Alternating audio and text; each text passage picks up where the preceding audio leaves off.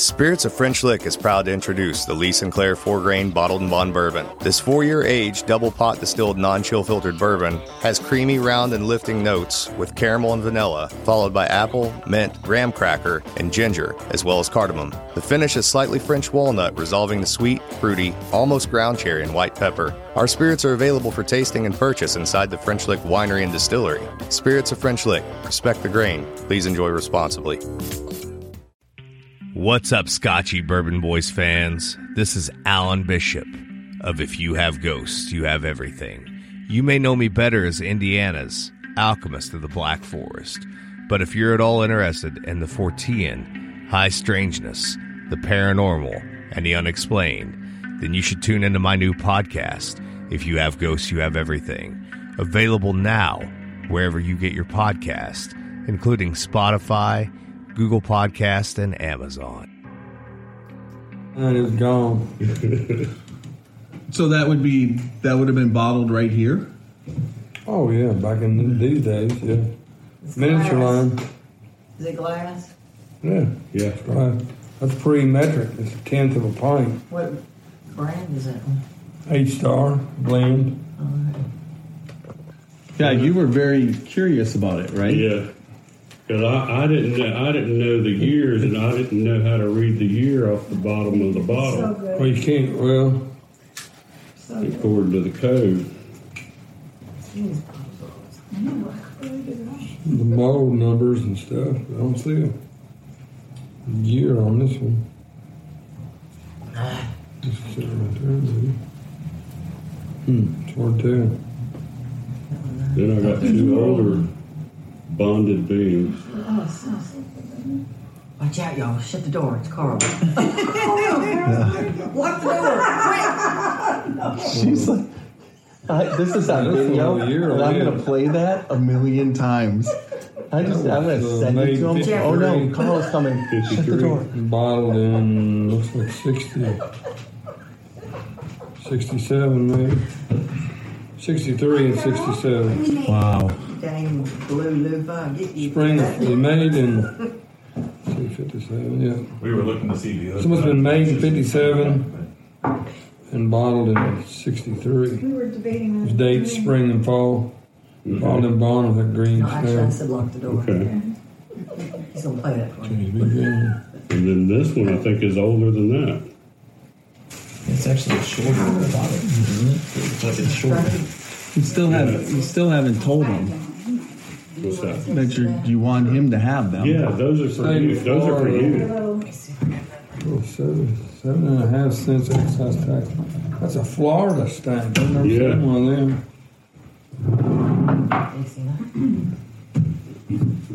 Can't see. When I saw that he had them, and I thought they were so cool, and I was just like, I had to get them, and I wanted to give them to you, and I think it looks like I'll do it. Yeah. it's hard to tell Yeah, that's nice.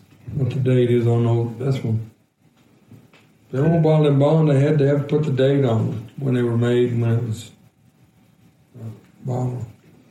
yeah, I couldn't read it. Not with my glasses, my bad eyes. That's what your phone's for. Maybe they do. Yeah. Take a picture and enlarge it. exactly. It's kind of looking, I can't tell really. It's like 50 something, but I can't tell what this Kentucky still. Just to go Kentucky, that's why. Yeah, I thought it was. It's got to be pre-metric. I think Jeff has the hots for somebody in that painting. Mila. No, I don't actually think it's her. Fred? That would be sweet if you shared your blue loofah. Is it big enough? I can't tell nothing about the bottom either. Yeah. We got it. Wow. Thank you. You're welcome. You're welcome. I'm taking a video of you slowpokes coming out of the field. Children of the corn. Children of the corn. Oh, Lord. Definitely. Is it slow motion? No. The corn. I was looking to see if there was any corn around. This is Alan Bishop, head alchemist at Spirits of French Lick. Be on the lookout for our brand new bottled and bond Solomon Scott rye whiskey. Made from a mash composed of 65% rye, 35% corn, and 5% victory malt. This 5-year-old 100 proof rye whiskey is a throwback to early 1800s style rye whiskeys of the Ohio Valley. Named after the legendary Daisy Spring Mill distillery owner turned moonshiner Solomon Scott of Paoli, Indiana. Remember, drink responsibly and never drink and drive.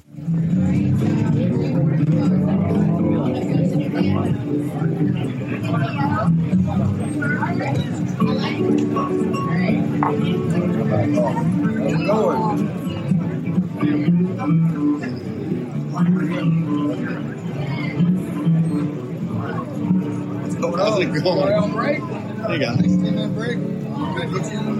All right, man. Water? No, we're right here. I'm definitely interested in try the ham mash from our family. Absolutely, that's what I just stood in line for. Well, yeah. Someone said the ham is here, so. The ham is here for a period of time. until it's gone. That's right. Thank You'll you. cut me a piece of ham? Go ahead.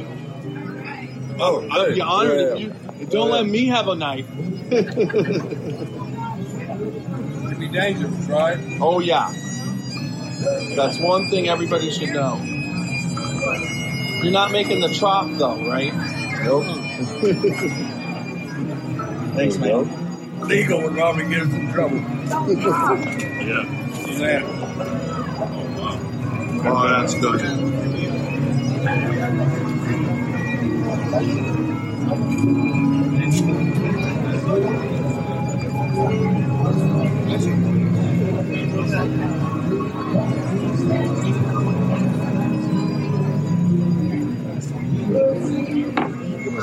You guys did a great job last night too.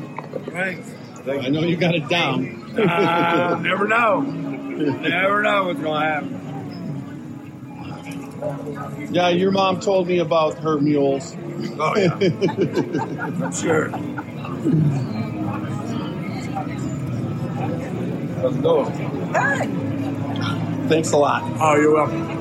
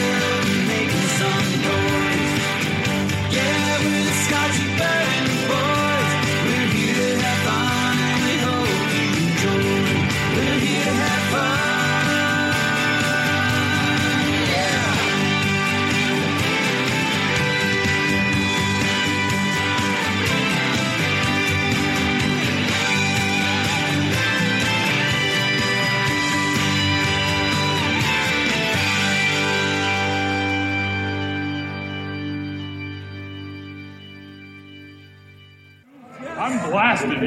All right, let's get down to business. I don't even know what that means. Take a look. All right. We are here at Kentucky Bourbon Festival with Master Distiller and my friend Fred Milk. I'm glad to have you here. Glad to be here, Jeffrey. It's been a rough little last couple years, and but overall, from when I first met you to where you are right now, you see, especially health-wise, it's been really good. Yeah, for sure. But also from even just 2019 when you signed my payment, that year, and I got to meet you guys and get to know to now. Talk a little bit about how the distillery and the industry has changed a little bit towards what you guys are putting out. Well, now we actually have the Fred Bino Distillery. Right. Which is a craft distillery for Freddie I always call it Freddie's Playground. I mean, he was just speaking that they've already done 27 different mash bills in the last year. You know, it's a scaled down version of our big distillery. Right. So, you know, you can't really experiment with 40,000 gallon fermenters, you know, and really experiment. You got to pretty much place safe bets because, you know, a bad bet has a lot of mash and a lot of whiskey to do something with. But when you got a scaled down 8,000 gallon fermenter, you don't have to make quite as much, and you can try some more, I guess you'd say, crazy stuff. Right. You know, Freddie's trying different mash bills, and he's got a team with some chemists who can actually analyze the whole process from the grinding of the grain to the filling of the barrel, all in the Fred B. No Distillery. You know, I thought you had to be dead before they named buildings after you. You know, when they named it, I said, y'all know something I don't. What the hell's going on? But yeah, it's pretty cool to walk in and see Freddie and his team doing what they do on a day in, day out basis. And they're also producing liquid that we're using. They're doing the Bookers, they're doing the Bakers there, the Claremont Steep, you know, single malt is being made there. So it's a production facility and a research facility. Stay with us. We'll be right back. Hey, Bar and Grill fans, it's Jim with Madhouse Bar Talk, where me and my co-hosts sit around and talk about the things going on around Madhouse Bar and Grill in Elyria, Ohio. The whole conversation is unscripted, uncensored, and unedited. Anywhere where you stream podcasts, just remember, Madhouse Bar Talks, baby. Oh, that's awesome. Right, and then like what you're talking about, like for instance, has Jim Beam ever done a single malt? Never had. Right, so that's the first thing, and you're able to do that. I remember initially when Freddie was talking about experimenting exactly what you said, not only was it the fermenters, but it was running on the still. The still's set for certain temperatures to run, and he said it used to piss the engineers off. Yeah, you can't be, you know, monkeying with the still and doing, you know, when they're trying to run Jim Beam. I mean, those are the workhorses, you know, the Boston plant, the Booker No plant, the Claremont plant. They got to keep Jim Beam supplied. So you can't take a week off to play with some experimental mash bills, some different fermentation. You know, all of that, you know, can be done at the Fred B. No Distillery, and it doesn't disrupt the day-to-day operations at the big plants. So how much does Freddie, from time to time, now that he has his craft distillery, come to you? Because, I mean, it's a smaller size, you know, scaled down, but the problems have to be similar. The problems are still there. But a lot of them, you know, they've ironed out a lot of the tough stuff, but they don't really, you know, there's not much that they haven't already seen at the big distillery. It's just a scaled down version of a problem. You know, when you start doing the experimental mash bills, you know, how's the grain going to mash? You know, what's the temperature? Is it going to make rye balls? Is it going to do this? You know, just kind of play with it. And they've learned a lot just by trial and error. You know, and it just slows them down. But when they slow down, it's not that bad because they're not disrupting the big boy every, you know, month or whatever. Right. So you were talking a little bit about how you've got the distillery named after you. But remember how Freddie went into this. Although Sandy tells me that when he was younger, he told you there's no way he's doing it, and you guys said okay. But at the same time, this transition, and I've had 4 kids, and there's always that transition period, and we've all lived it, and as parents, we're scared, because when we lived it, a lot of times we almost didn't get through where we were going, or we were glad we made the right decisions, but at the same time, he kind of made the right decision right away, and it's kind of exciting to see him at 36 at this point, because he's been right there with you the whole way. Right? Oh, yeah. I mean, I'm the luckiest father around. I mean, very few fathers have their sons follow in their footsteps and take the business forward. And I got a lot of friends that have sons, and they wish that the businesses would go forward. A lot of times it stays the same. Sometimes it goes backwards. But Freddie has seized this opportunity and went for it. Like I told him, to be you. Don't go in there and be me. There was never any pressure for him to do it. I mean, Dad always told me, don't bank on this being here. In the 70s, when I was in high school, Dad said, the distilleries were shutting down. Everybody's inventories were off the roof. Bourbon was in the shitter. Nobody gave a damn. You couldn't have this bourbon. It wouldn't have been 20 people at this bourbon festival in 1974.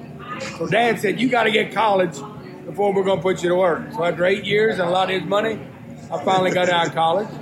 But, that was just kind of the way it was back then. Dad really didn't know if this bourbon thing was going to, because everybody was seeing decline. Nobody was seeing growth. Right. You talk to Jimmy Russell, the guys that were lived to it. And I could say Elmer and Parker, but, they've all passed on. And, the guys that lived it, most of them are no longer with us. So, those guys were trying to figure out a way to rekindle the fire under this bourbon category. So it's kind of wild to, so I did the same thing with Freddie. I said, hey, do what you want to do. Because this is more than a 9-to-5 job.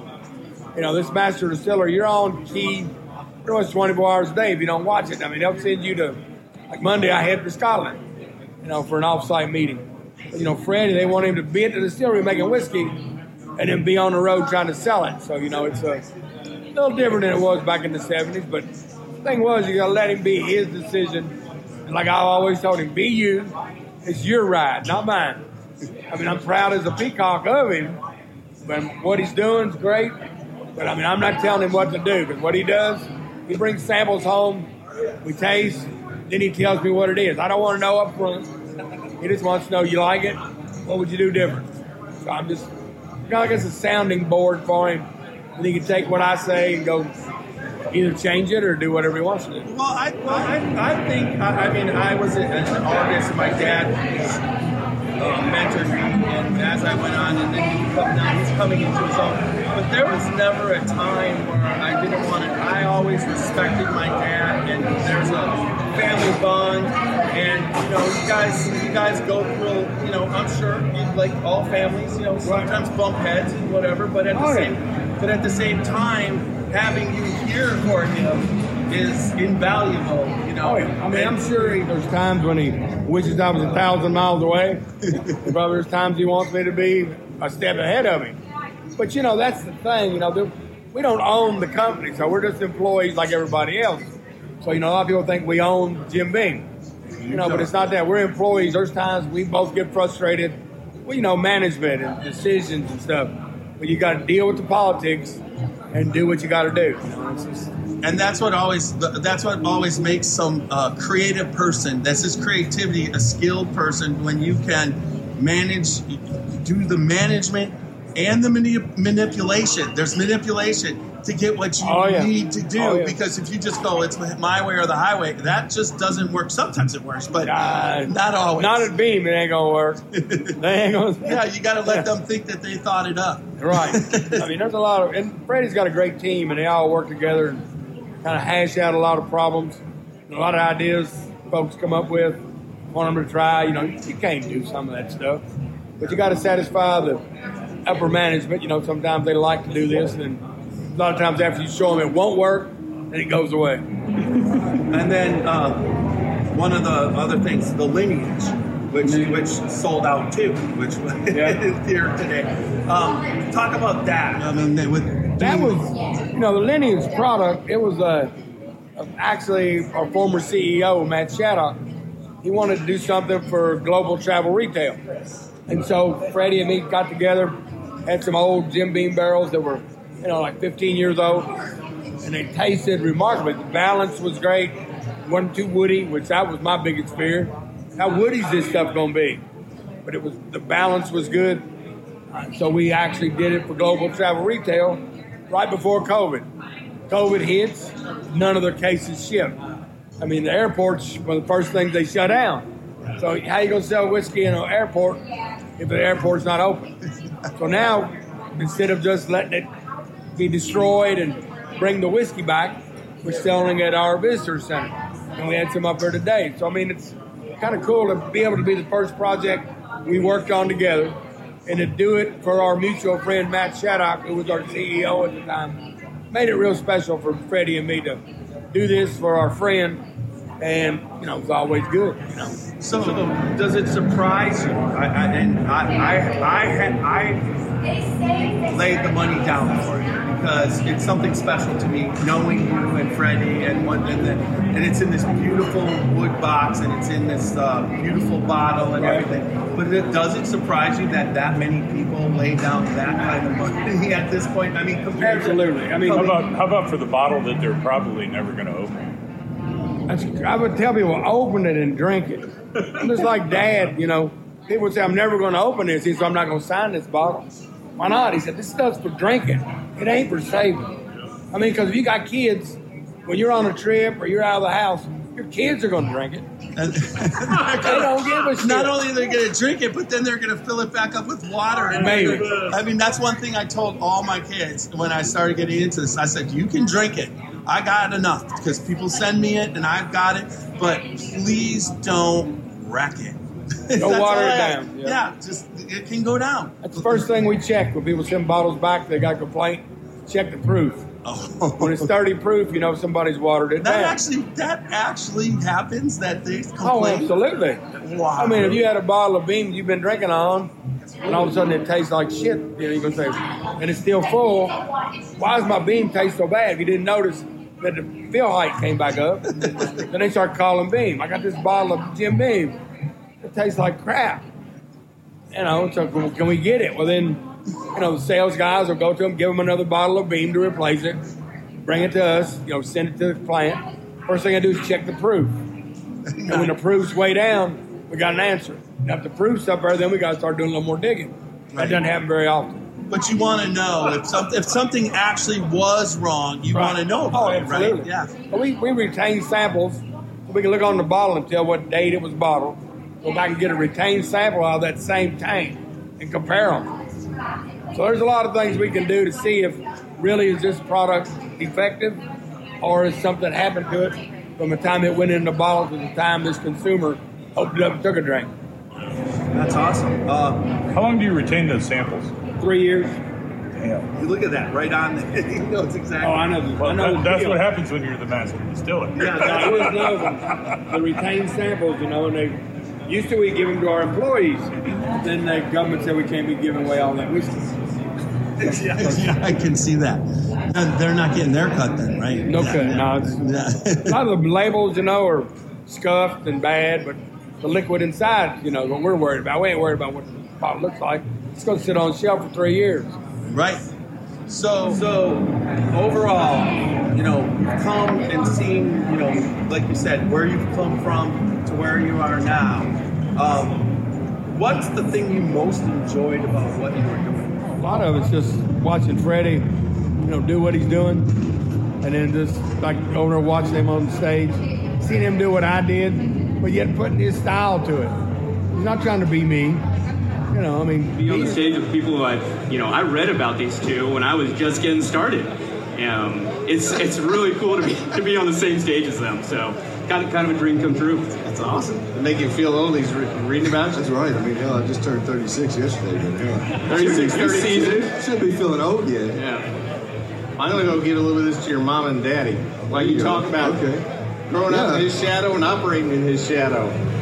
I think I'm probably, I'll say I'm the luckiest, and I'd say everybody says the same, but, having an opportunity to come in and follow in your dad's footsteps and your granddad's footsteps, who you really look up to as well, I look at it, people, say I'm lucky or I have a great opportunity, and I agree 100%. It was really much about that, is how do I take this opportunity and make the best out of it, from learning things from my dad, learning, as Brent mentioned, there's generational talent that sits in our distillery.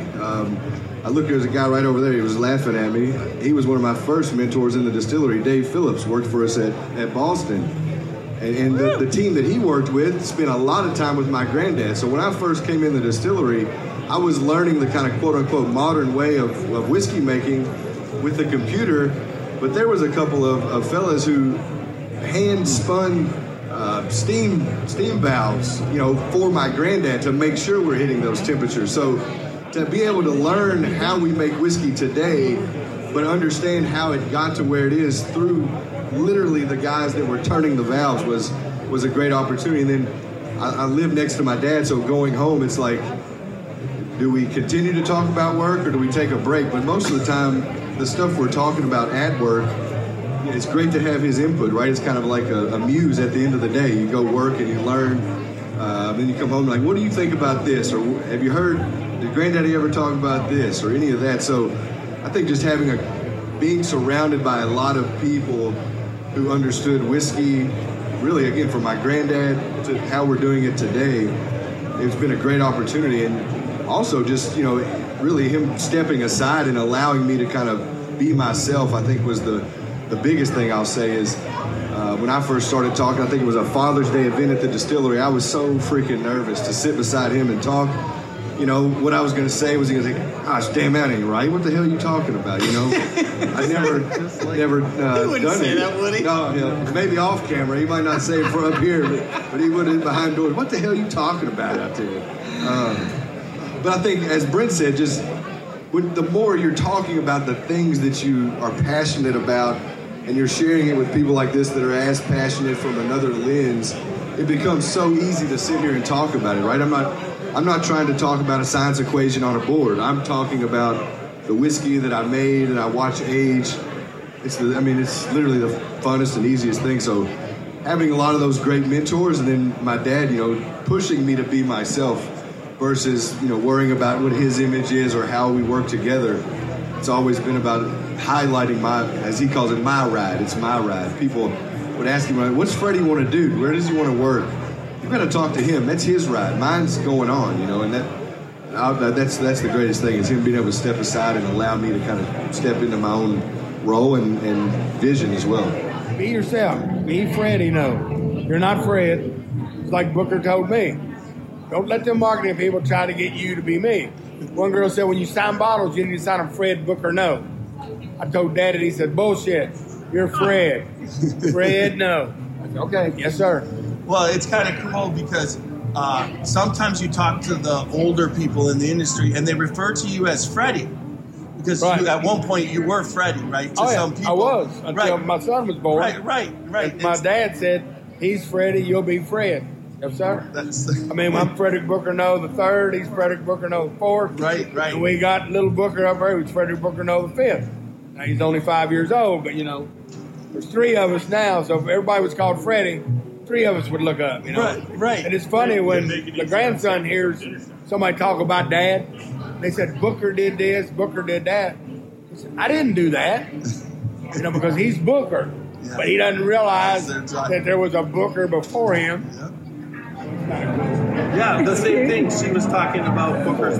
She said to me, Booker's birthday is last week, and she didn't know when you guys were going to celebrate. At the party week. Right. They were doing stuff. Right. And so, but I thought initially it was your dad's birthday. With my head, that's where I went to, but it's just like, no, little man. And just like, so, yeah. Right. The boss.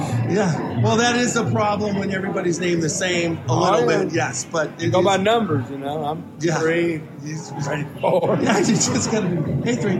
Right. All right. But yeah, it's kind of wild. So Booker, little Booker, is how old now?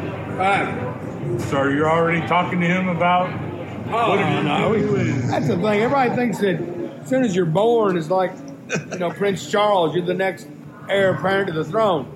I didn't like it. Let the kids be kids. Freddie's got a 14-year-old daughter. And she's already talking about what would it take to be the best ever master distiller. And Freddie said, it ain't going to happen. She said, why? You got to follow me, he told her. And I'm going to be the best. But that's just, Freddie, and he likes to challenge her. And so that's the thing, he's into the soccer. Be a kid. Don't worry about being an adult when you're 14 years old. That's from our perspective, that's for sure. That's what you got to do. You got to let them be a kid. Don't put any pressure on them to be a distiller. Hell, that's one thing Freddie, when he did his internship, former CEO, Matt Shattuck, who I mentioned earlier, told him, he said, look, Freddie, you don't have to follow in your father's footsteps. We've got marketing jobs. We've got accounting jobs. We got everything at Bean. You don't have to be a distiller. You can be a bottling. You can do whatever. I think that maybe opened his eyes, Kids don't want to do exactly what their dad did. Shit, they want to kind of do their own thing. But But then after a while, he figured he'd give it a try, just like I did. That's a good job. Everything worked out. Yeah, and it keeps the whole thing going. That's the, Right. but there's gonna, you never know. Jimmy ain't gonna stop if Braley or Booker decide they don't want to be distillers. Right. You can bet they're gonna keep on rolling right up that track. That's one thing that you know about whiskey from the 1700s. I mean, I've always been so respectful of whiskey because the United States wouldn't be the United States without whiskey. Yeah, I mean, and there's a lot of distilling. intermingling between the history of the U.S. and the history of whiskey. I mean, every kind of event, there was something going on. They drank a little whiskey, except for Prohibition, but people still drank whiskey. Right, and then go underground to do it. Yeah, and then the underground people made all the money, and the government didn't make it, and we went into the Great Depression. And we were going to solve all the social problems of the U.S. by getting rid of beverage alcohol. And we destroyed the country for a while because even the grain, you're talking about all the Dust Bowl, that's because they weren't growing corn and wheat for whiskey. Well, if you don't, what are you going to do with it if you're not making whiskey? And then, they don't teach that in the history books, do they? Right. No. They don't Not want the to real history. Not to the kids in school. All right. Thank you so much for your time. And my pleasure. I'm glad we got to finally be able to do this. Yeah, we can hook up. Yeah, for sure. And with everybody, that's I'm almost speechless, and that's rare. So thank you so much. I can't believe you're speechless. All right. Thanks, everybody. Oh, you're welcome.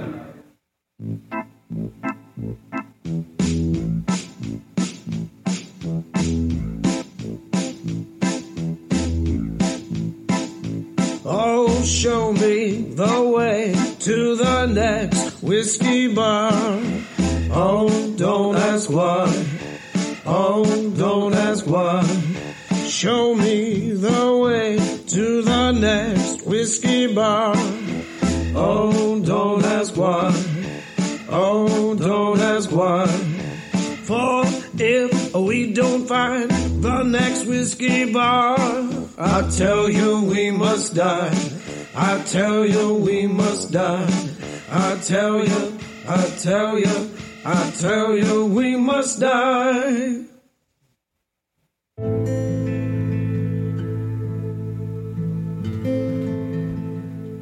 Hey, Scotchy Bourbon Boys fans, this is Alan Bishop, Indiana's alchemist of the Black Forest. So I'm tuning in here today to tell you all about the One Piece at a Time Distilling Institute channel on YouTube. If you're at all interested in the art of distilling, whether it be home distilling or professional distilling, and the intense geekery that goes into that process, then check out the One Piece at a Time Distilling Institute on YouTube. I promise you're going to learn something you didn't know before about the arts.